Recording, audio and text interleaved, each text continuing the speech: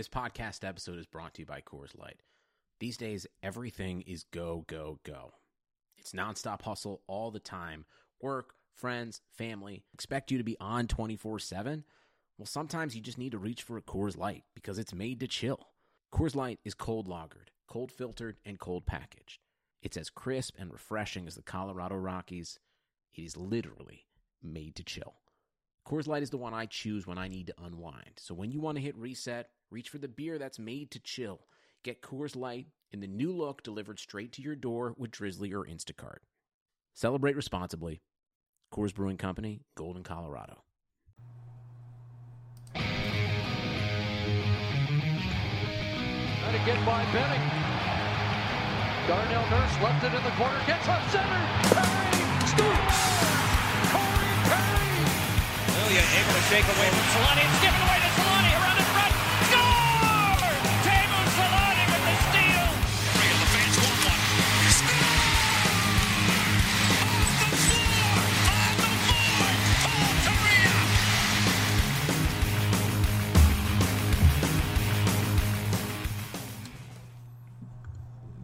And we're live, everybody, after a huge win. It's the Forever Mighty post-game show. Unless you're part of Tankathon, this wasn't really a great day for you. But it's Patrick and Eddie back on the show tonight as the Ducks take down the Edmonton Oilers 5-1. Pretty handily, pretty easy for the Ducks tonight. Unlike a very, very horrible game last night. Tonight was all Anaheim. I mean, the Ducks just converted. Rickard Rakell with a natural hat trick. Just killing it. First time since Kyle Palmieri. Eddie, if this was January, even early February, We'd be happy. I'm super stoked. But too little, too late, guys. Yeah, too little, too late for Rickard Rakell, too, unfortunately. Again, we talked about this yesterday. It's funny because we talked about how, is he back? You know, he kind of looks like he's back. He's been scoring goals, didn't score against Calgary. And he's like, yeah, I'm back. He's, I'm going to score a natural hat trick today. And easily looked like the Ducks' best forward out on the ice. And, you know, it would have been nice for him to do this earlier. But the fact that, you know, he could still hit 20 goals this year. He's at 41 points in, I think, 66 games. That's a down year, but that's still a pretty solid year production-wise. You know, it's a down year for him because you're used to him getting 30 goals and 50 or 60 points. But look at his contract. Like, what are you upset about at this point? Like, he's got like the easiest contract for a GM ever to be okay with a 20-goal season. He's having a down year, but he's still outperforming the contract that he has.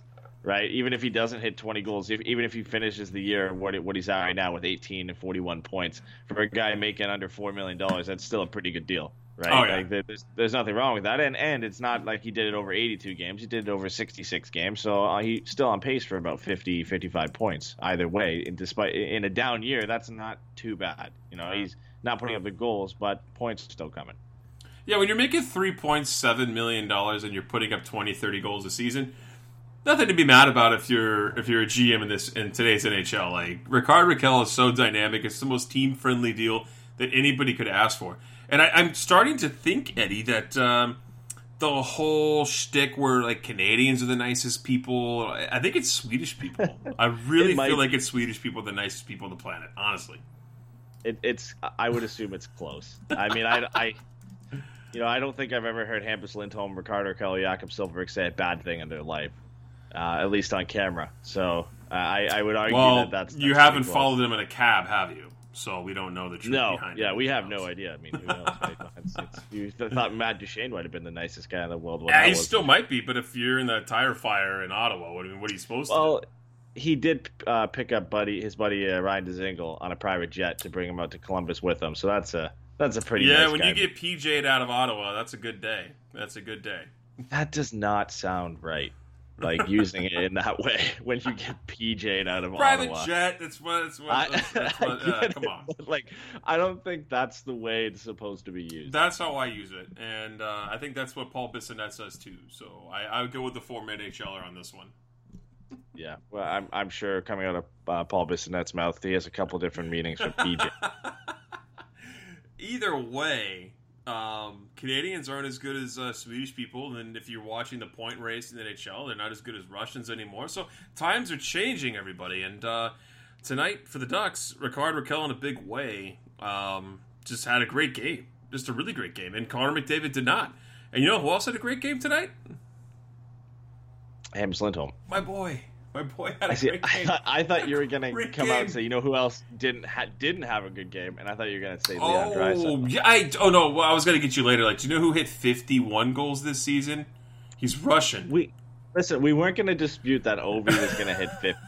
On yesterday's podcast, I said there's a chance that Draisaitl could hit 50 before Ovechkin. Before it was impossible, there was a chance if Ovi didn't score tonight that Draisaitl, because of what he's done to the Ducks, could have gotten a hat trick in this game. Yeah. I didn't say it was going to happen. I said it could happen. Then obviously Ovi scored 2 goals tonight. He's at 51. 8 seasons with 50 goals for Ovechkin. He's a monster. But I'm not counting him out. Draisaitl can still hit 50. I think he's the only other guy in the league right now who has a chance of hitting 50 realistically. And I'm still sticking by my bet. I'm still sticking by it. I think Draisaitl will get to 50 by the end of the year. And what was the bet? What do I have to do if Draisaitl? I don't remember. It was on the. It was on the. We can't even ask anybody because it was on the Patreon show. We'll have to go back and listen to it.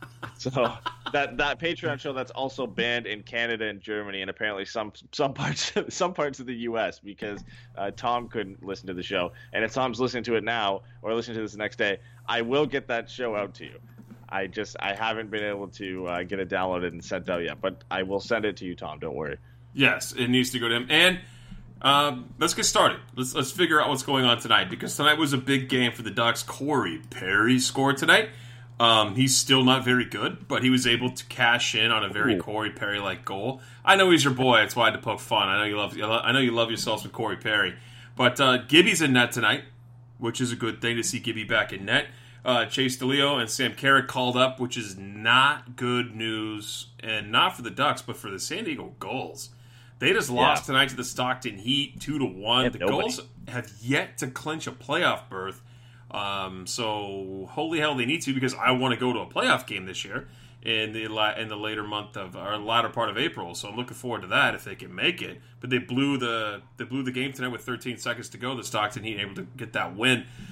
Maybe helpful if they had a few players down there, though, by the names of Steele, Terry, and Jones. I don't know. I don't know why Bobby's holding them up here. Or Carrick, or Larson, or Dawson, who just got called up. Sherwood. Oh, Jesus. Jake Dawson. The list goes on for San Diego. And, before we get into the game, there was obviously a couple things that went on. Like we said, DeLeo Carrick called up, Terry out, Magnus scratched. Daniel Sprong scratched again. Jesus for some Christ. reason. Goes Why? A couple games. But the most interesting thing about this game was Dotchin was supposed to draw into the game. He was supposed to play tonight with Cam Fowler, and Larson was with Lindholm, and Walensky was with Holzer. And the Ducks play a few minutes into the game. Then there's a stoppage in play. People are trying to figure out what's going on. And Dotchin is forced to leave the game. Turns out he wasn't listed on the game sheet as being a player that was eligible to play. He was listed as a scratch. So nobody changed the game sheet from last game because Troy Terry was listed as being on the roster for that game. They forgot to switch it around and scratch Terry and put Dotchin in. Somehow they included Carrick and DeLeo as being on the roster, but they didn't include Dotchin, so that was a mistake. So early on, the Ducks go down a man against one of the best teams in the league, or in terms of, we look at talent on that top line with Draisaitl and McDavid.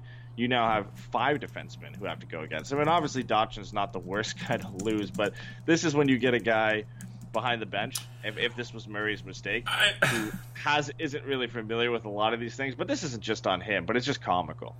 Yeah, but I mean, really, I know that it's, like you said, it's only Jake Dotchin, but at the same time, you're playing against 2 100-point guys in the NHL. I mean, one guy's like a farce 100-point guy because, I mean, without riding on Connor McDavid's back across the ocean, there's no way he could swim across.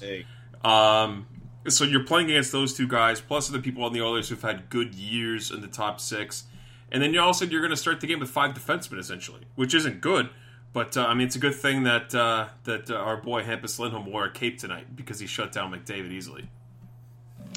Yeah, he did. Hampus Lindholm, it was nice to see him have a rebound game. He didn't have the strongest game against Calgary. And I think, honestly, Rickard Rakell gets the hat trick, but Hampus Lindholm, is up there and being the best player for the Ducks tonight, because he was all over the place. He had 2 assists, just generating offense the entire time he was out there. The last time I checked, he had 15 scoring chances for while he was on the ice, which was by far the most for the Ducks. I'm going to double check that in a second to see where he got to. But he had, when I checked before, he had 15 for and 5 against. And he was just killing it in shot attempt department. And, that's typical from Hampus Lindholm. And looking at it now, he finished with 18 scoring chances for while he was on the ice 5-on-5, which was most for the Ducks. Jakob Larsson was second, and he played with Hampus Lindholm. He didn't even hit 20 minutes. Andy Welinski led everybody in ice time 5-on-5. Yeah, Andy Welinski and Cam Fowler pairing was the one that led the Ducks in ice time. But yeah, I mean, even high danger chances for it was in favor of Hampus Lindholm on the ice for 3 goals goals for, 1 goal against, and then even in shot attempts he was at a 55.77%, which was tops in defenseman second in defenseman, trailing All-Star Korbinian Holzer, who did play more minutes 5-on-5 than Hampus Lindholm as well. Korbinian Holzer played 19:49 5-on-5. And Hampus Lindholm played 18:34. And to his credit, Korbinian Holzer also had a great game. He was on the ice for 4 goals for the Ducks, and in 61.8% in shot attempts for. So really good game from him, which you don't expect. And he ended up getting an assist, and that led to Rickard Rakell's second goal of the game. So despite going down a defenseman, maybe this is the strategy for the Ducks, right? Like this is what you're supposed to do. Your mic's on mute. I was going to say the funniest thing for me from Natural Stat Trick was the Oilers using 10 different forward lines 5-on-5. Really? They're going to show the stats for that, and it's literally 10 different forward lines for them. Just been there's 10. Go look at their forward group. It's oh wow. Yeah. And to be fair, only 8 of them played over a minute of ice time, or over 2 minutes of ice time. So they were actually legitimate lines at 5-on-5. Obviously the only one that was a mainstay was the top line. Draisaitl, Kassian, and McDavid played 14 minutes. God. 14 minutes. Wait, Kassian was a mainstay on that top line? Well, I mean, in that line playing considerably more minutes. I mean, you look at the fact that those 3 guys played 14 minutes 5-on-5. The next closest line to that was the Oilers' second line of Nugent Hopkins, Sam Gagner, and Joseph Gambardella. So we talked about this team when we were prefacing this game last podcast, how it's 2 guys, then Nugent Hopkins, and then just a giant pile of shit right after that. Imagine being Connor McDavid, and we're like, hey, we know we paid Draisaitl to be on his own line because we were going to get you some help on the wings. Remember when we signed Lucic to that giant deal, and he was going to protect you and be able to put pucks to the net because he was going to just drive to the net with his stick on the ice? Well, Connor, it turns out he can't skate with you, and nobody else can other than Draisaitl, and we only have one Draisaitl, so your wing's going to be this guy who just chucks knuckles all day. I don't know what we're going to do with him, but we got to fill the role, man. I'm sorry. Imagine that conversation. Listen to the list of Oilers forwards after McDavid, Draisaitl, and Nugent Hopkins. So this is the forward depth that they have after those top 3 guys. You could argue are first line players. I think Nugent Hopkins is maybe second. He's a second line. He's a second line. He's borderline. Very good second line player. Yeah, 65 points this year. But this is the guys after that. You've got Colby Cave, Joseph Gambardella, Kyle Brodziak, Sam Gagner, Jujhar Khaira, Milan Lucic, Alex Chiasson, Tobias Rieder, and Zach Kassian are your 9 forwards after your top 3 guys. None of those guys, man, I think you could argue are top 6 players. Most of them, I would say, are borderline NHLers or 4th line guys. Maybe you could say Alex Chiasson, the way he's been playing this year at times. He's had a good year for Alex Chiasson. Right? Yeah, and Sam Gagner, you could say maybe is a 3rd line player, but none of those guys are 2nd line guys. This is essentially why you have to have Draisaitl on that top line, so you just have any semblance of offense. Because if you go 1-2 down the middle with McDavid and Draisaitl, who's playing? Who are you playing with them? You have no wingers. You literally have no wingers. You have 3 centers on this team, so you had to convert Draisaitl to a winger. and play Nugent Hopkins at second line center. It's just hilarious because you know what this team could really use right now? Taylor Hall. That's exactly who they could use right now as a guy to play with McDavid, so Draisaitl can play either wing with Nugent Hopkins or at least second line center. Like imagine, you know, it's easy to say, but imagine how much better this team is with McDavid being able to play with Hall, and even you can still throw Zach Kassian up on that top line if you want, and then being able to play Draisaitl with Nugent Hopkins.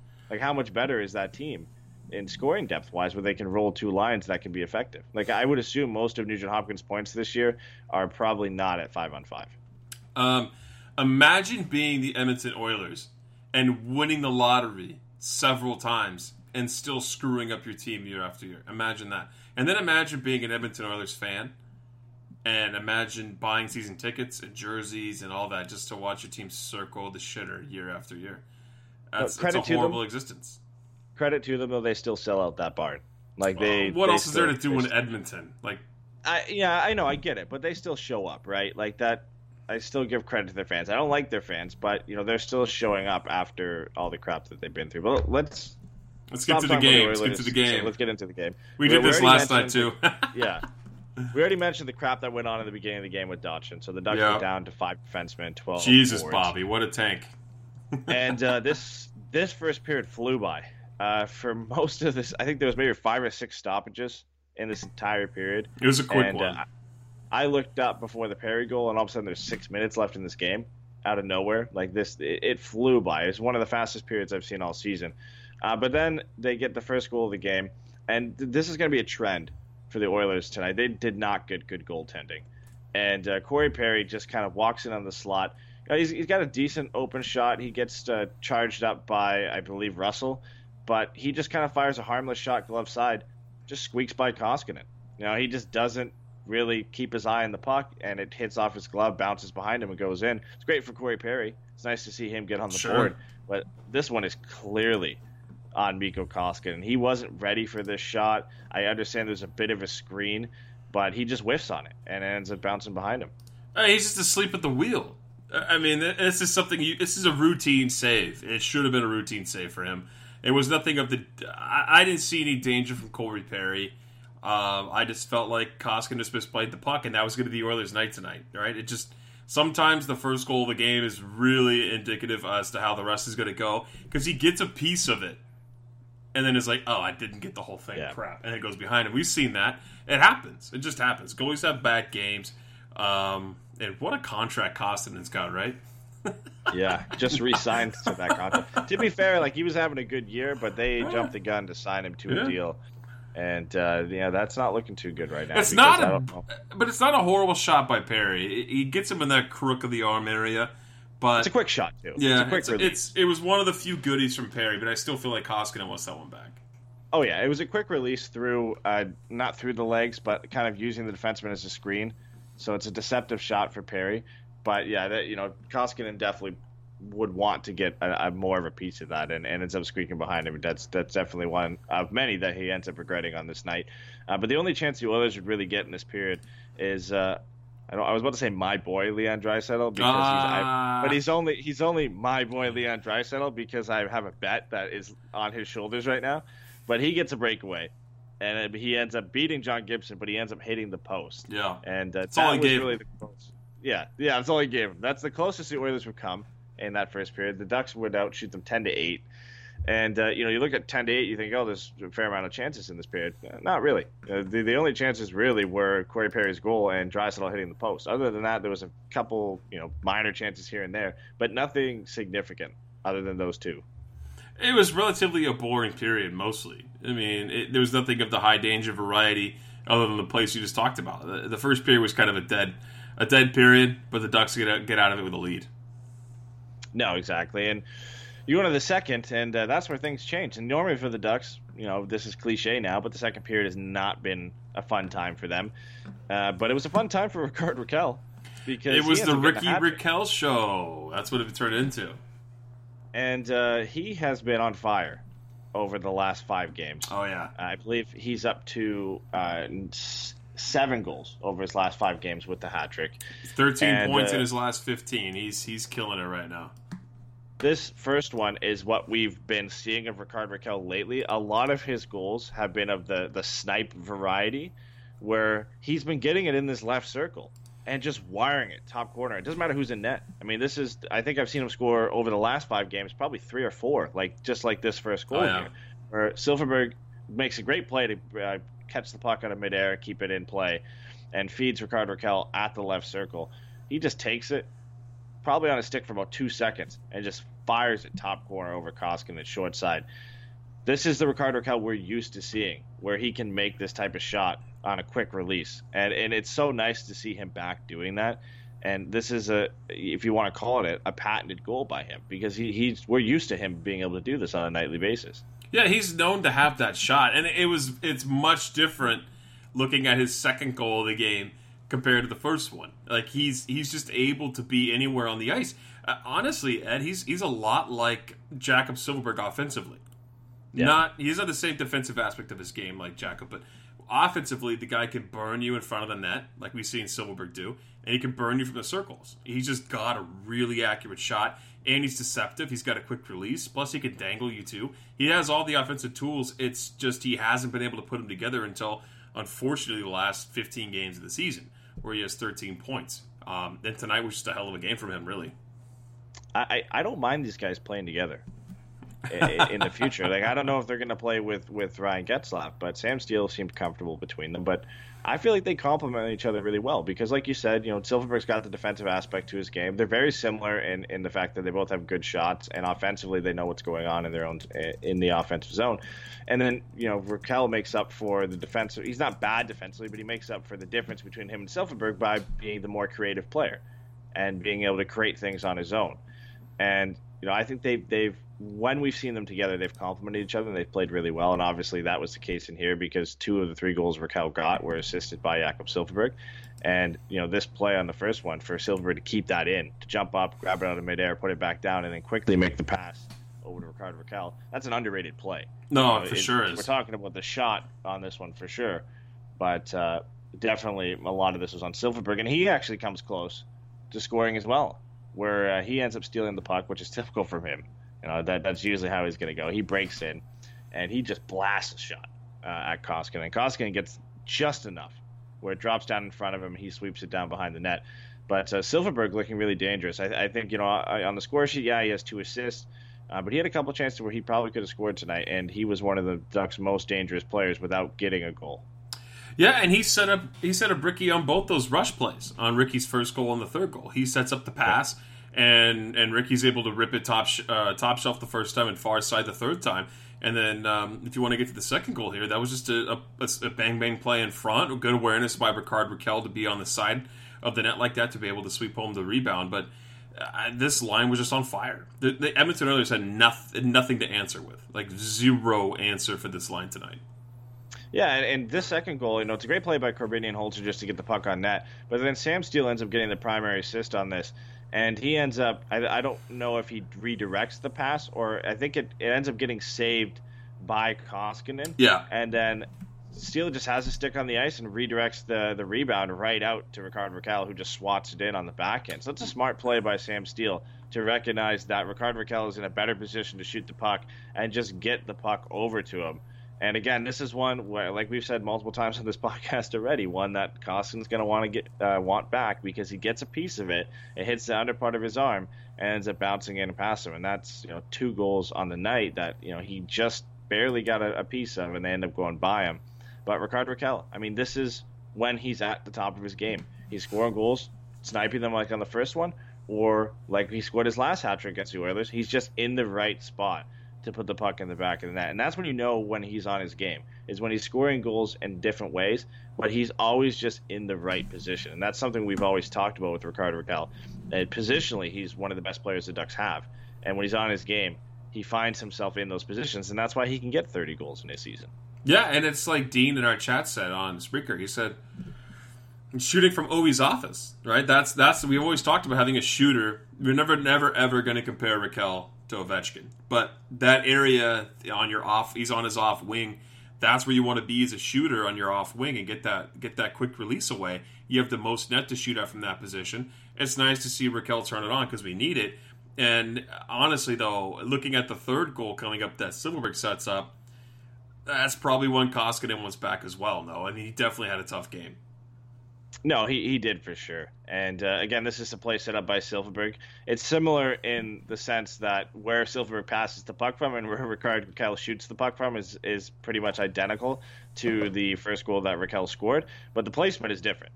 And like you said, this one's a little bit, the first one you can't blame on Koskinen. It's a perfect shot over the shoulder. This one, again, it's great placement by Rickard Rakell to put it under the glove and above the pad, but from that angle and from how far out he shoots it from the top of the circle. Like, it's again a great placement from Rakell, but Koskinen is not in the right position to make this save, and that's essentially why in the end it ends up beating him. And he gets pulled after this one for good reason. Yeah, tough game. Oilers fans on Twitter were not happy with Koskinen, again for good reason as well. But Rickard Rakell will take that all night. I mean, he took over this period, not single-handedly. Him and Silfverberg really ran the show, and Hampus Lindholm to some extent as well. But, it's nice to see him, as we've said, get back in the mix. And, yesterday, even with the way he was playing, we probably would have thought it was a long shot for him to get to 20 goals with 2 games remaining, or 3 games remaining as of yesterday. Now he's only got 2 away from getting to 20. All of a sudden, he's right there. He's right there. I mean, sitting at 18 goals, there's plenty of time for that. I don't think there's any question that there's a good opportunity here against the Flames and against the Kings coming up, that he's able to exact some revenge against those teams, because the Ducks have lost their last 2, each of those against the Flames and the Kings prior to tonight. So I guess it's against divisional opponents. Maybe the Flames rest somebody coming up. Maybe that helps the Ducks out a little bit offensively. But they got to find a way to solve the Kings, even if Rakell wants to get on the board, because Rakell had a beauty of a play against the Kings last time. But he had to work really hard to get that one in the net. He had to pull off some McDavid shit right there to get one in the back. Yeah, it's possible now for him to hit 20. Now, that's the big thing, is that we didn't think it would be possible for him to get that. 6 games ago, it was out of the question. And now he's got 7 goals in his last 5 games, and all of a sudden it goes from having 11 goals to 18 and being close to hitting 20. And it'd be a nice little consolation prize for him and for Ducks fans, for him to get to that milestone and be a consistent 20 goal scorer and kind of rebound from the tough season that he's had this year. But the Ducks would end up finishing the second period up 4-0. Shots were 22-16 in favor of the Ducks. And they got off to a quick start in the third period as well. And Sam Carrick, I believe is what the broadcast said, gets his first point as a Duck. He ends up winning the faceoff back to Devin Shore, who just wires a shot. No chance. Yeah, past now who Anthony Stolarz is in net. And he's a big kid. And to end up beating him with a shot from that close, quick release too, no screen really. But he just snipes the top right corner with that shot. I mean, it's tough to pick that shot or Rickard Rakell as a better snipe, but I would have to give it to Devin Shore. Like, that was just a whip of a shot, and Stolarz had no chance. And it's tough to beat any goalie, high glove side, but a guy who's 6'6", like Anthony Stolarz, that's a really difficult shot to make. Yeah, it is, and it's the quick release right off the faceoff that beat him. It was perfect placement by Devin Shore, and that's what gets the job done there. I don't think there was much Stolarz could do at that point. And the game was out of reach also at that point in the third period. But, nothing you can do there. Devin Shore, by the way, man, quite the upgrade over Andrew Cogliano. I hate to say it. I know people love Andrew. They love Cogs. They love Cogs for dogs. But Devin Shore, I think he's looked really good here in the Anaheim uniform. Yeah, I haven't. I think when we talked about the trade, we said we were fine with it. And, realistically, that trade will benefit the Ducks in the future as well, because Devin Shore will be a better player for a longer period of time because he's a younger player. Yep. And I think he's been a good player since coming over to Anaheim. He's been really good defensively, and he's contributed on offense on occasions like he did tonight. And I think he's a valuable player and a valuable piece of this team going forward, because you always need players like this. We talked about, somebody asked us a question on the last podcast about Carter Rowney and if it would be worth keeping him around. And I think it is. You need to have those players in the lineup, guys who can contribute most of their plays on the defensive side of the game. But then every now and then they can chip in an offense. And I think both Carter Rowney and Devin Shore have done that enough that they deserve to be in the bottom 6 of this team. You don't want 6 of those guys, but to have 2 or 3 of those guys, I think is important, especially if you're going to make a long run. You need those guys you can throw out in important situations that can also chip in on offense. So I think that was important for Devin Shore, and I think he's going to be a valuable member of this team. But to finish off quickly with the third period, Oilers do get on the board, unfortunately. Oh, yeah. Thanks, Hampus, for screening John Gibson on this one. They end up breaking the shutout. Lucic feeds Sam Gagner in the slot, and Gagner wires it past John Gibson. Ends up being 5-1 at that point. Gibson does rebound with 3 straight saves on Ryan Nugent-Hopkins. Probably his best sequence of the game. He wasn't really worked too hard in this one. Other than the Gagner goal and those stops, and then Draisaitl hitting the crossbar, that was really the summation of the Oilers' chances in this game. Yeah, and what are you going to do about that one if you're Gibby? And Hampus just got kind of in the way of John Gibson there with the screen in front, and that's it. Sometimes that happens, and that was the only goal the Oilers were able to get on Gibson tonight, so not a bad night for Gibby. Yeah, and the game ends with Chase DeLeo getting a really good chance to get his first goal as Anaheim Duck in his first game for the Ducks tonight. 4th California native to ever play for the Ducks. They listed them. The only one I remember, or the only 2 I remember of the 3, is Emerson Edom and Nick Cordillis. Yep. And there was another person they listed, but I think it was from significantly earlier than I remember. I'm sure somebody in chat will remind me what they had. But nice for him to get in this game, and he looked pretty good. So did Sam Carrick, and would have been nice for him to get that, but he ends up going in a little bit too close. And once you get in as close as he did, it's tough to beat a goaltender who's 6'6", short side, when you're within a couple feet of them. So it was a nice effort from him in a solid game. Just disappointing that he didn't get to get on the board. Is it that hard? Did you see Jacob Markstrom with the Ducks versus Canucks game? I'm not sure if you saw that game or not. Where Sam Steele was in the Sam Steele hat-trick game? Yeah. Yeah, Markstrom's a big goalie too, and he was beat pretty handily. I'm just teasing you, dude. I know he's a big goaltender. Nobody beat him short side, though. Sam Steele's that was a penalty shot, so that's a different situation. And it's Sam Steele, and I'm just teasing. Edmonton's just been in the dumps. It's just been horrible. Yeah. And yeah, you have to have the guys like you said, Carter Rowney, guys like Devin Shore. You can't be all icing and no cake. Just ask the Edmonton Oilers how they constructed their roster and how well they're doing. You have to have something in the middle that isn't ultra flashy. You have to have guys that play roles, and you have to have guys that play roles but chip in. You can't just have these guys that just skate 10 minutes a night and don't do anything other than just skate around. You have to have guys that can perform. And Devin Shore is one of those guys. So I agree with you, man. You have to have bottom 6 guys like Rowney and Shore to be able to contribute. So yeah, it's important. It'll be important for the Ducks going forward because they're still going to be here. At least Devin Shore and Carter Rowney have still some term on their contract, so they're going to be a part of this team, and give some time for maybe guys like Isaac Lindstrom, who you expect to be in a similar role to that, maybe a little more offensive upside to him. Same goes for Benoit Olivier Groux. They're defensive forwards that the Ducks have coming up in the system that when Shore and Rowney's contracts expire, could be guys that come in to fill that role. I mean, the Ducks just have an insane amount of young prospects coming up that can fill roster spots eventually, and in the bottom 6 and even in the top 9 as well. So it's a good spot to be in for Anaheim. But yeah. The real thing going forward and the real issue for the Ducks is getting a top pick this year to fill that top line vacancy when Ryan Getzlaf and Corey Perry either retire or their contracts are up with the Ducks. And unfortunately, the Ducks going 6-3-1 in their last 10 games has meant that they've fallen up the standings, up the reverse standings. They've fallen down the reverse standings. They've fallen up the standings, or climbed up the standings, if you want to put it that way. And last night they were 6th last. Now they're 7th last after the win tonight. They've played more games than everybody. They've got 80 games, which they have. A couple teams have 3 games in hand on them. A couple teams have 2 games in hand. And right now they've got 76 points. They're a point above the Oilers, who have 2 games in hand, 2 points above Vancouver, who has a game in hand, 2 points above Chicago, who has 3 games in hand, and then they're 3 points above the Rangers, who have 3 games in hand. They're 4 points above Buffalo, who has 2 games in hand, and then 6 points above Detroit, who have 2 games in hand. So what it looks like is there's probably no shot at them finishing in the bottom 4 anymore.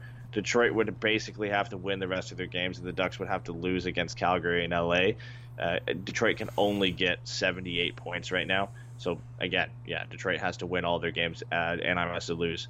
The Sabres they could still pass the Ducks. They could finish with a possible 80 points, but the Sabres have lost their last 6 games and have been the worst team in the NHL man. over their last 10 games. Poor Brandon Montour. A 1-8-1 record over their last 10 games, which, like I said, is the worst in the National Hockey League. So there doesn't seem like the Ducks are going to be able to finish with a top 5 pick. It's still a possibility if the Sabres win a few of their games, but again, the Ducks would have to likely lose against Calgary and LA. The Rangers, there's still a chance the Ducks could finish in 6th, which gives them an extra 1% boost from finishing in 7th. The Rangers, again, 3 games in hand, so there's a likely chance that they could pass the Ducks by the time they get to the 80-game mark. That will be close. And honestly, I think the Oilers will, they're already a point above the Ducks with games in hand. Same goes for Vancouver and Chicago. Even if the Ducks win their last 2 games, they can still only get to 80 points at this point.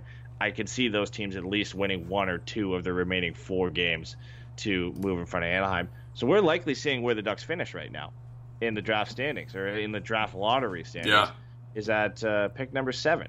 And that would give them a 6.5% chance at the number 1 overall pick and a 20.4% chance at the top 3 pick. So, not the best odds. Not the best odds for Jack Hughes. Obviously the best odds would go to the Colorado Avalanche at 18.5%. They're going to get him. That's what it is. Yeah. But no, it's not like teams haven't moved up from this position before.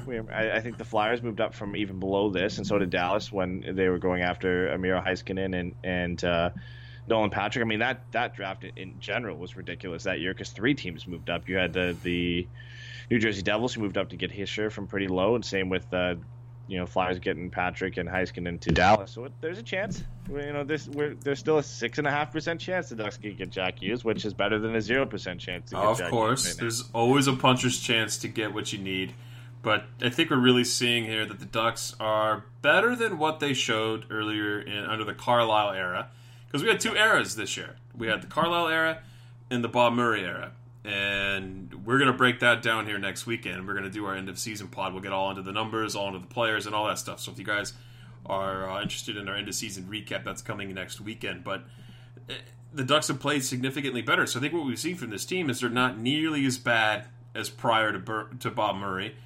But they're probably not as good as everyone hoped at the beginning of the season. They're a middling team. They're not quite good enough to be dangerous, but they're not quite bad enough to be so bad that they're going to be a lottery pick. You're right? It's just not where this team should be, but it's where they ended up. Yeah, and to be fair, along with that point, the Ducks have been one of the best teams of the bad teams. You look at the teams who are outside of playoff spot right now and in the draft lottery, the Ducks are tied with the best record with Vancouver and Chicago over the last 10 games. Oh, and Montreal as well. They're all 6-3-1, and Detroit 6-4-0. So they're playing better. They're playing better hockey. There wasn't many times this year where the Ducks over a 10-game stretch went 6-3-1. It was Matt and Shaq called it the Carlisle error rather than era. So that's what he wants to call it here. Yeah, I think that's fair enough. But before we move on to a couple other post-game things we want to talk about, I want to stay quickly on the draft, because if the Ducks don't move up in the draft and they don't move down, let's say they stay around 6, 7, or 8, we got to stop looking at guys like Jack Hughes and Kaapo Kakko and even Kirby Dach and Dylan Cozens, and maybe look at some other guys that they could end up getting at that spot, because now they're going to have to possibly settle for, not the elite guys. There's still some very good players between 4 and 10 that the Ducks can go after. But we got to start looking at some of those guys, and different draft rankings have guys in different areas. So there's still a chance that Kirby Dach and Dylan Cozens could be available at 7 for the Ducks, and I think that would be the best available option for them. But then you have to start looking at different guys, specifically in the U.S. National Development Team system, because there's probably about 10 of them that are going to go in the first round, which is ridiculous. The same team that Jack Hughes plays for, but there's Trevor Zegras, who we've mentioned before, who's also a center, likely going to be going to the NCAA, which is if you're looking to rebuild sort of fast, that's maybe not the best route you want to go. Yeah, but you're kind of on the trail of Kirby Dach. That's kind of been your guy, right? You kind of feel like the Ducks are going to slot in that area anyway. They're not going to get a top 5 pick, but Kirby Dach's a big center. He's already almost 200 pounds. He's 6'3". I know that he plays a solid game. He's got what they say is like the complete package, right? He's not he's been being dynamic in any one dimension. He's probably the best passer in the draft. Okay. yeah. So he's probably the most consistent and best playmaker in the draft. The question mark and the thing that still bothers me a bit with him is question mark around speed, and that's always a worrying sign for me. A guy is an elite playmaker, pretty good goal scorer, offensive instincts are off the charts, but speed is a tough thing. And then you look at he's 6'4", and it's like, is that going to be a problem for this guy? And you never know, right? But then I look at a guy like Dylan Cozens, 6'3", similar size to Kirby Dach, but better goal scorer, not as great a playmaker, but still can pass the puck. But he's got speed, and I'm leaning a little bit more towards him right now if he's available at that point. I generally, you look at the direction the Ducks are going in, and they're going to be a fast team, and they're building around a lot of fast players, and I think you got to complement that and bring in a guy who can skate, and whether that's Dylan Cozens or Trevor Zegras or Alex Turcotte, those are all fast players, and they all play center. And I think that's a good option. But Kirby Dach is likely going to be a good NHL player. You just have to determine which direction you want to go in if you're the Ducks. But it's not really a bad decision to have. I mean, you got 4 very good centers out there after Jack Hughes that you hope that are going to be available at number 7. And I would assume at least one of those 4 guys is available there. I imagine they get Kirby Dach. Honestly, I really feel like that's going to be the player they end up with in the draft. You would have to think that one, like the only way that none of those guys are available is that obviously Jack Hughes and Kaapo Kakko go 1-2, and then there's a run on centers, and those 4 guys go right after. Look, everyone takes centers. Every team. But there's going to be some teams that need a defenseman in that top part. So you're talking like Byram? Maybe Byram's a pick. Byram, Victor Soderstrom, maybe Anthony Honka, or some of those guys, the top defensemen in this draft, that there's not too many elite defensemen. I would argue really the only 2 great defensemen in this draft are Soderstrom and Byram, specifically Byram. There will be a team that really needs a defenseman, and there's a chance that Byram could go 3 or 4 depending on who finishes there. Like, you look at the teams that are up there right now. I think New Jersey will take whoever, Detroit will take whoever, LA will take whoever. Same with Buffalo. But if a team like Edmonton ends up moving a little bit higher, they will take Byram. I would, if I was them. I mean, if I was the Oilers, I know they need wingers, but I would take Bowen Byram if I had a chance. You need a number 1D. You need a guy that can develop into that. You need a guy who's so highly regarded. He's also a guy they can watch easily. He plays in the WHL. I'm sure their scouts have seen a lot of him this year. So that's the way I'd go. But the Ducks need a center, and luckily for them, there's 4 or 5 of them in the top. Yeah, if they don't get Hughes, they're going to want Cousins. If they don't get Cousins, they're going to want Zegras. If they don't get Zegras, then they're going to want a guy that's like we just talked about, Kirby Dach. They're going to want a big center. And Dylan Cozens is a guy who is a big center in his own right. He's 6'3". He's not as heavy as Dach, but he's higher rated. And he's also a right-hand shot, too. So I think that kind of fits the Getzlaf mold, no? Yeah, no, for sure. And quickly, before we finish on this draft and looking at the second pick the Ducks have in the first round, there's a lot of options they can go from there, because after the run on centers happens, in the bottom half of this draft, that's where the wingers and the defensemen start coming out. And if you're the Ducks, you could, I think at that point you'd start going best player available, because they could use another winger for sure, but they could use a defenseman as well.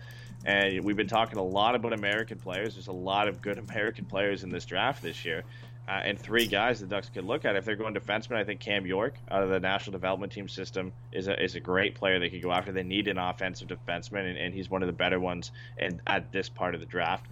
Left-handed defenseman, so maybe not the best option for them. Maybe they wait and they try and go for a righty. I would go for a righty. I don't think they need to bring in another lefty at this point. And if you want to go forwards, I mean, you look at the guy who's been playing on Jack Hughes' wing the entire season for the U.S. National Development Team, and that's Cole Caulfield. I mean, I think he broke, I believe it was Kessel's record for goal scoring in a season for the NTDP. So he's a great guy. He can come out a little undersized, which is always an issue, but we've seen guys who are small, a la Johnny Gaudreau and Alex DeBrincat, come in, and it doesn't matter. They put up numbers, and Alex DeBrincat scored his 41st goal of the season this year. So, Cole Caulfield could be a guy they go for, and then Artur Kaliyev, believe it or not, that name, he's an American player. He is playing in the OHL with Hamilton. He could be a guy who's also a winger, and he put up over 50 goals. What about a guy like Matthew Boldy from NTDP also? Right? He's also a highly regarded winger, no? Coming out of America as well. I would assume he probably goes in the top 10, and he other than Kakko and Podkolzin is probably the next highest winger or only guy that's specifically a winger taken. But he is probably, other than Kakko, you could argue he's up there with Podkolzin as being one of the best wingers, and he has speed for days, and teams will be going after him and looking to draft him. And he's not tiny; he's over 6 feet tall, so Boldy's probably going to be on the radar for a lot of people for an NHL player. Exactly why I think he's more highly rated than a guy like Cole Caulfield, because he's got the size and the speed. You don't have to worry about him being under 6 feet tall or under 5'11" even, because I think Caulfield's like 5'7" or 5'8".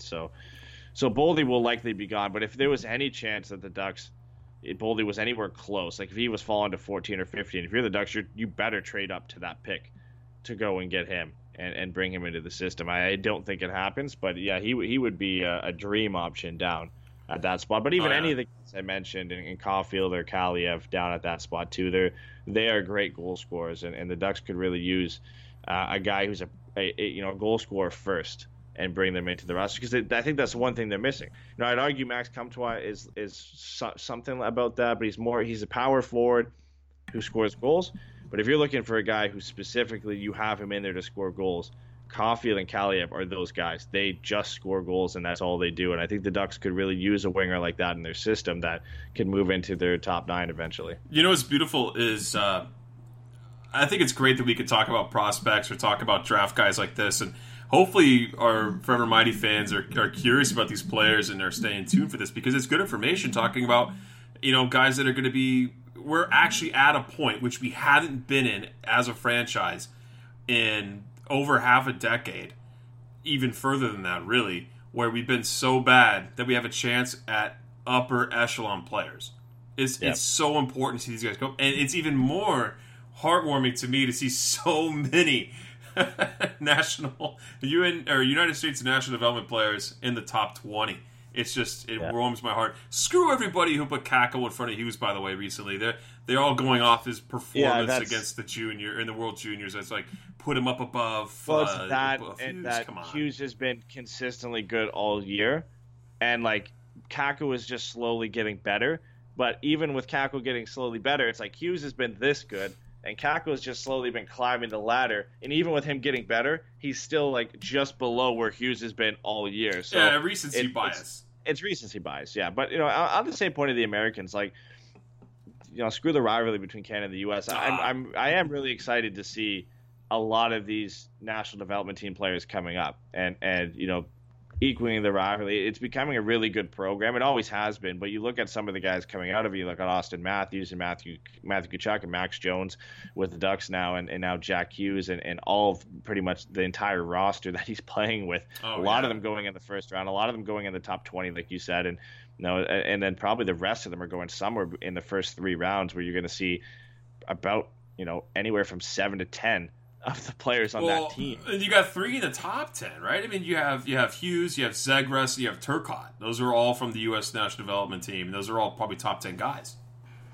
Yeah, no, exactly. I mean, you have to assume Hughes is going to go number 1, and then Zegras, Turcotte, and Boldy could all go in the top 10. And that's 4 of them in the top 10 right there. So that's extremely impressive to have that. I mean, you think of the fact that these guys all play on the same team. Rarely do you see.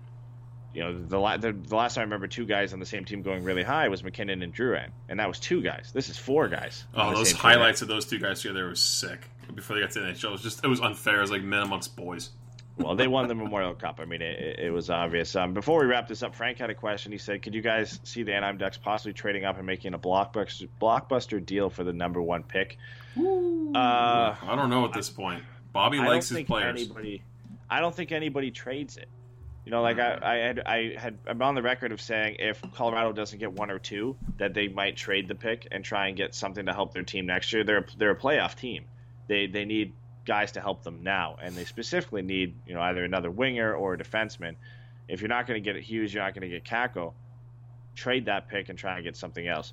As for number 1, I can't see Colorado passing on Hughes. I can't see LA, New Jersey, Detroit, Buffalo, Rangers, anybody. I can't see anybody passing on Hughes or Kakko if they have Kakko as their number 1. That you can't do it at this point. Unless the deal is so unbelievably good that it has to be insane. You're not looking at like your first, like if you're the Ducks, you're not looking at the 7th and the 20th pick to get to number 1. You're looking at, considerable prospects added to that. Probably a guy like, even like Sam Steele or Max Jones or Maxime Comtois added to that, plus more, like plus a roster player. Like that's what it takes. You're talking generational talent is what is being projected for the top 2 picks right now. Potentially, but you're also paying for the hype at that point. You're assuming all risk of that. You're paying for the hype. You basically almost pay for what this player could be. You don't pay for any of the risk when you go and try and get a pick like that. So it's a tough spot to be in and make that pick. I don't think anybody trades it. Like I said, I think the only team that could eventually trade a pick it would be Colorado if they fell outside the top 2. All of these other teams desperately need to draft at that position. Like, this is the first year, and this is before the draft lottery, of course. So, if a team moved up into that spot, but any of these teams, honestly, except maybe Philadelphia, and I would still assume they would draft Kakko or Hughes anyway. Oh, of course they have to. Like, I mean, they're dying on defense. Their goaltending will be all right with Carter Hart as long as they don't play Brian Elliott anymore.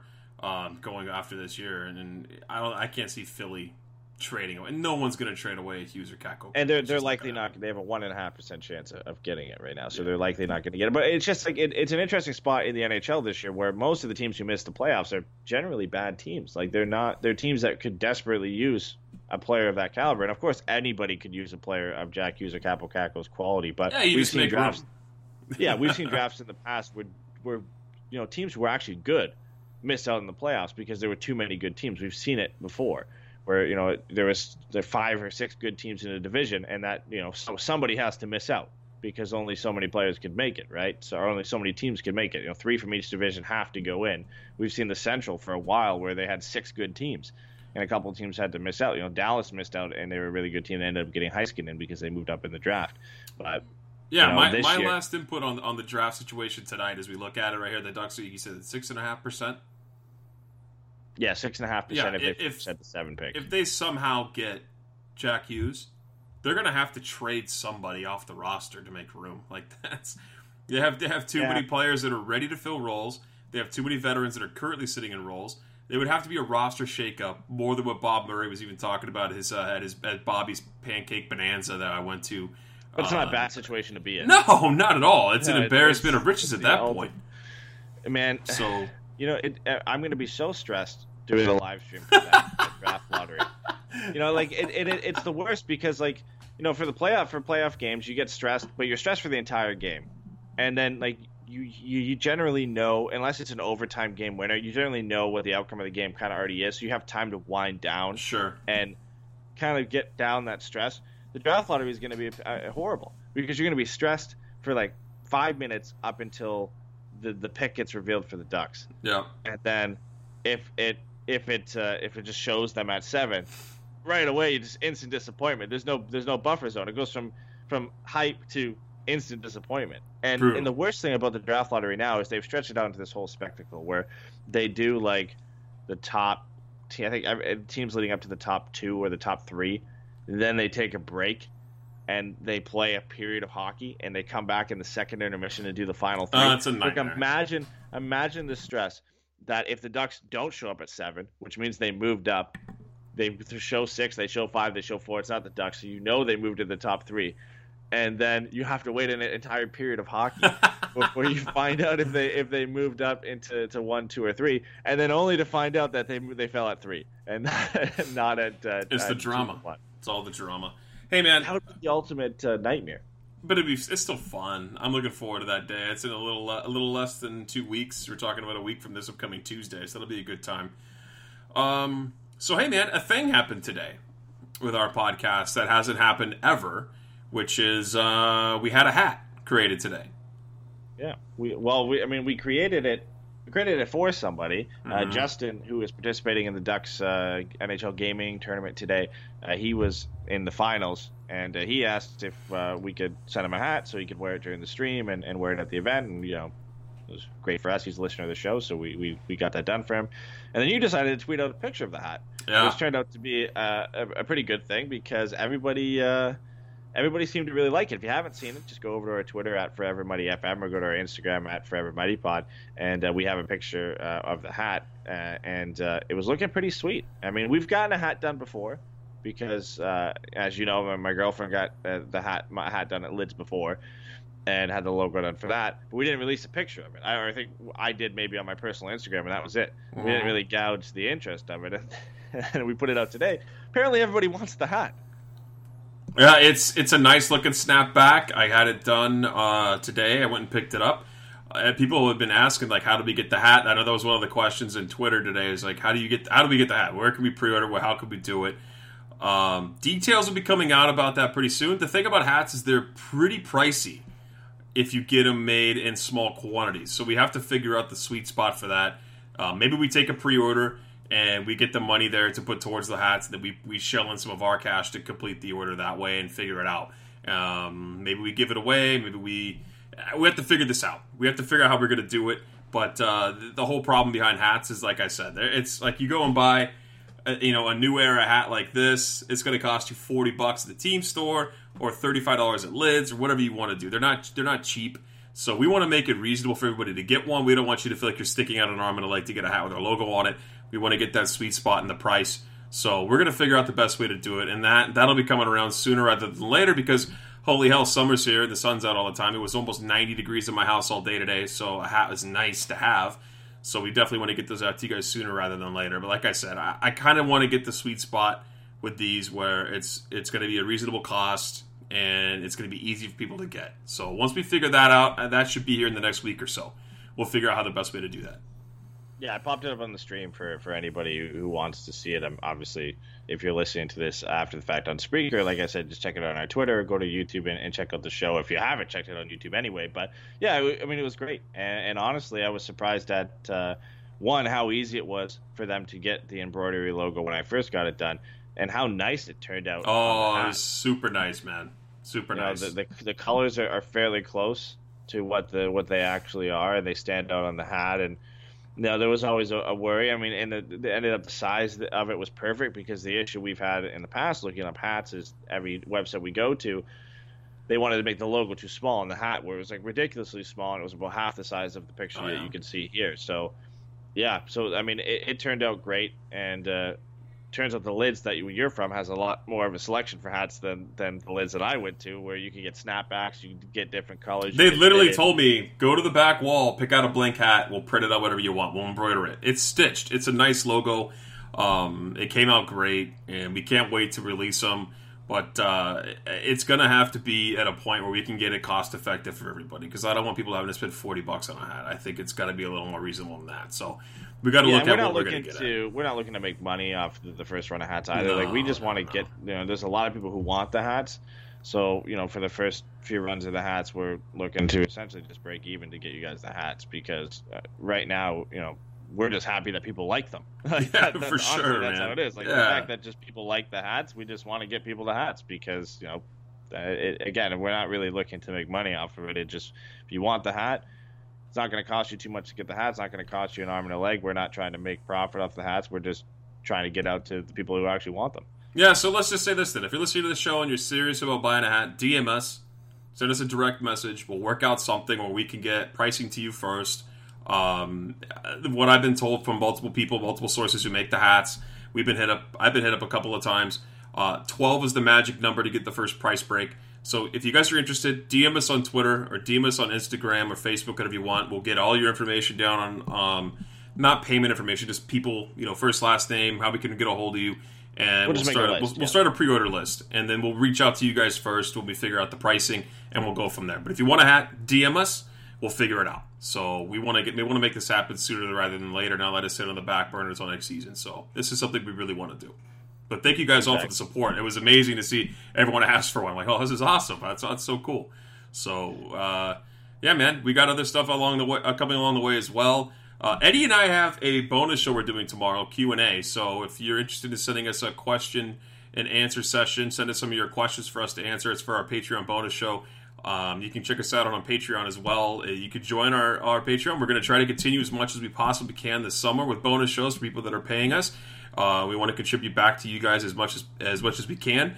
So tomorrow is our question and answer show. Send us over some questions if you want to have them answered. It could be anything. It doesn't have to be hockey related. It doesn't have to be Ducks related. You can make them funny. Whatever you want to do. We like to have fun with that. So send questions our way through social media. We'll get to you guys for sure. But I think that's it, man. Do you have anything else you want to touch on? No. Well, speaking of questions, we just have a couple fan questions we got to hit up before we finish the show. We got to do that. Just a few. Ricky on Instagram said, "Are the Ducks hurting the Gulls with all the call-ups?" We Yes. talked about this a bit, but Yes, yeah, clearly they are. Not just with the call-ups they've already made, but just with the guys who've stuck around. I mean, now Terry's injured. We talked about on the last podcast that he might be out for. Apparently he left in crutches and a walking boot. Is what a tweet that I saw earlier today that I'd missed last night. That's not a good sign. No, and Jones is still up and he'll be down for the playoffs, but it's clearly hurting them right now, not having arguably 5 or 6 of their best players who are up in the NHL right now. And I would assume Sam Carrick and Chase DeLeo are back down there soon. But you would assume the next 2 games at least that Max Jones and Troy Terry being injured and Sam Steele are likely to stick around. Same with Jakob Larsson due to the fact that the Ducks have a ton of injuries as well. So it definitely is hurting their chances right now. That's not good. And like we already said, they lost tonight. They're not guaranteed a playoff spot right now, so just send the boys back. I get that this is like NHL experience going to help them. 2 games left. It's not really worth risking injury against division rivals here. Send the boys home. Let the Gulls get the playoffs. Let them have that little fun down in San Diego because that's a big deal to that team. And you got to remain competitive everywhere, right? You can't just stock your team up here. I went to look for tickets, by the way. And I don't know if it was just what I was looking on. I looked on StubHub, looked on SeatGeek. Not a lot of available tickets in San Diego. They're selling a ton of tickets down there. Not surprised, yeah. They're killing. They're going to make the playoffs, and they're going to be a good team.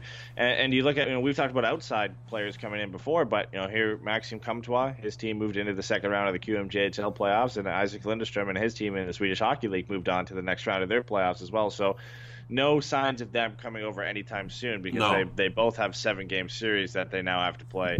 And are both on very good teams that are likely going to make long runs in the playoffs. So no signs of them coming over anytime soon. And Antoine Morin and Benoit Olivier-Groux, Halifax is hosting the Memorial Cup. So they will not be there no matter what for the playoffs for the Gulls because they are going to, even if their team loses in the next round, they are going to the Memorial Cup. So they have to be available for Halifax to do that. The next question was from Canadian Girl on Instagram. And she said Getzlaf has said he would move his contract if Murray asked him to. Do you think he's back next season? Oh, he's 100% back. He's not going anywhere. I can't imagine. I don't remember that being said. I'm sure it was if she's saying that. I just don't remember reading that. I'm kind of shocked that he even said that, if that's the case. But I don't think he's going anywhere. I think Getzlaf and Pham is here to stay. Yeah, he's not going anywhere, especially for next season. It wouldn't make sense, and I don't think it's plausible for him to be moved at this point. Again, maybe, like you said, if they get Jack Hughes and they have to make a move and you get an offer for Getzlaf, maybe that's the only way it ends up happening. But I highly doubt it. I'm not going to say it's impossible because nothing is impossible, and there would be interest in Ryan Getzlaf, but it's as close to impossible as you can get to say that he would be moved out for next season, especially how important he was to this team this year. The stat that they're mentioning on the broadcast about Connor McDavid being involved in 51.8% of the Oilers' goals this year. They did mention Ryan Getzlaf, and he's leading the Ducks. He's only at about 25%, but he is contributing the most to the Ducks offense when he is in the lineup. So he's still a valuable piece of this team, and I can't see him going anywhere. So maybe a little thing here that we kind of skipped over, and I've just kind of been naive to the fact that the Ducks have been using emergency call-ups. Josh Nash points out in Speaker Chat, do we even have enough roster players to send the kids home? That's a problem. No, you have to play the kids for the last 2 games. You have to. Yeah, it's once the season's over, you can send them down. I told him that was way over my head. I didn't even think about that. That's my own dumb fault for not even thinking about that. You look at the guys who are out right now. I mean, you got Kessler out, Richie's out, Gooley's out. Terry's out now. So Getzlaf, Terry, I know there's Getzlaf's out. Manson's out. So the list is too high for they're bringing up Carrick and DeLeo to play because they have too many injuries. Right, Sprong was scratched. But so he's not. It's not like he's not healthy. But bummer for the Gulls. They have to wait another 6 days to get all their players back. yeah, that's a bummer. I'm however many games that is for them, it's too long because they want as many guys as they can. Yeah, I think their season ends April 13th or 14th, if I remember correctly. So they only have a week longer after the NHL season's over. Yeah, exactly. And the last question we have is from our YouTube chat from Frank. He said he attended the hot stove with Ducks GM like you did with Bob Murray. And he said, do you have a feeling that a BM-GM has a trade or two in verbal agreement but is awaiting for the offseason to make the announcement? I mean, it kind of felt like he had moves up his sleeve for sure. And then he talked big about collegiate free agents coming to Anaheim as it was now a place for them to go, whereas in prior seasons it wasn't, just because there was so much talent and money here. And now it's kind of like flipping from the old to the young. But I feel like he has moves in mind for sure. I'm not really sure if he has anything that's going to be of significance already ready, because I think a lot of teams are gearing up for playoffs, not really sure where they're going to be sitting, and then also the draft lottery coming up. I'd be shocked if he had moves ready in the hopper. I think more or less he's talking with teams and he knows who he wants to trade with, but I think he's going to make changes for sure because he said he was going to, but I'm not too certain he knows exactly what they're going to turn out to be. Yeah, I don't think he has trades in place with teams. I'm sure he has players in mind, and maybe more so he's talking about plans for free agency because that's set in stone. You know who's going to be available for that, or generally know who's going to be available for that. And then I think more so to the point you mentioned, I think there's some college players he's planning on or was planning on focusing on. A lot of them have already signed with teams. The college free agents have already moved on and signed with a bunch of different teams, so he's missing out on a lot of them. And the Frozen Four is coming up soon, I believe. And I don't think it finishes too much after March Madness finishes, so that has to be coming up soon. And, you have to obviously wait till those players are done their career, so maybe he's focusing on some teams that are still alive in the playoffs for the NCAA, so that could be a possibility. And then Europe is a question as well. There's a lot of teams that or a lot of players he could be focusing on in Europe. And the Finnish defenseman, I believe his name was Kaski. I tweeted about it. I can't even remember his name, but a good right-handed offensive Finnish defenseman playing in the top league in Finland. It could be an option for them. Ducks need a right-handed defenseman, and he could be a guy that they're going after. In that sense, that could be the type of moves that he has in the chamber, waiting until the offseason and waiting till those players' seasons are done to make those types of announcements. Yeah, and right now it looks like UMass and Denver are the two teams that are already guaranteed for the Frozen Four. So there's I think another couple of games left before they get to the Frozen Four, but it's coming up quick. I think this week will decide, or maybe even start the Frozen Four. So yeah, it usually starts around the same time as the Final Four in March Madness, and makes sense. And they finish around the same time. But that's it. That's all I got for this show. So that's all we got. We still hit over an hour, Eddie, because we had all that prospect talk, man. Good call. We're already getting messages about the hat. So yeah, that's great. Hey, thank you guys so much for the support, and that's not even kidding at all. We can't even believe how far we've come in this last year. I wish Jason was on the show tonight with us to talk about it, but over the last year we've had just so much support, whether it was social media, whether it was in person at our watch parties, or running into you guys at random places. It's just been great. It's been such a hell of a run this last 12 months through all of the shows, the Patreons, the watch parties, getting Eddie's ass out here to California. We've had a blast doing it, and I know we got 2 games left, so you're not getting any sort of speech out of me. But just the outreach, let alone from the hat, has just been it's just been awesome, man. I gotta give thank a shout these out guys to so much. The guy when I was in the game when we went to Anaheim, San Jose, the guy who recognized me in the team store. That's so weird, man. At the Ducks game. Well, no, it was cool. It was cool. So it's totally cool, but it's weird, I right? Didn't get his name. Wait, is it you? I didn't get his name, but shout out to him for recognizing me in the team store and supporting the show. And obviously shout out to everybody, but that was like you said, people just randomly coming up to us, everybody who came out to the watch party. It's been a great year. We'll have stuff going through the summer. We're not disappearing completely. No, we'll be obviously less frequent. It won't be 5 times a week. But the last podcast we ran over a quick summary of what we have for April and for May, and then we've got other stuff planned for the summer that will lead us into next season too. For sure, and then all the Patreons too. Thank you guys so much for the extra support. And if you can't do it financially, or you just like the free show, that's nothing wrong with that whatsoever. But to the Patreons who pay us every month and make those bonus shows possible, and the giveaways possible, all that stuff, it's great. And it's just been an awesome run, man.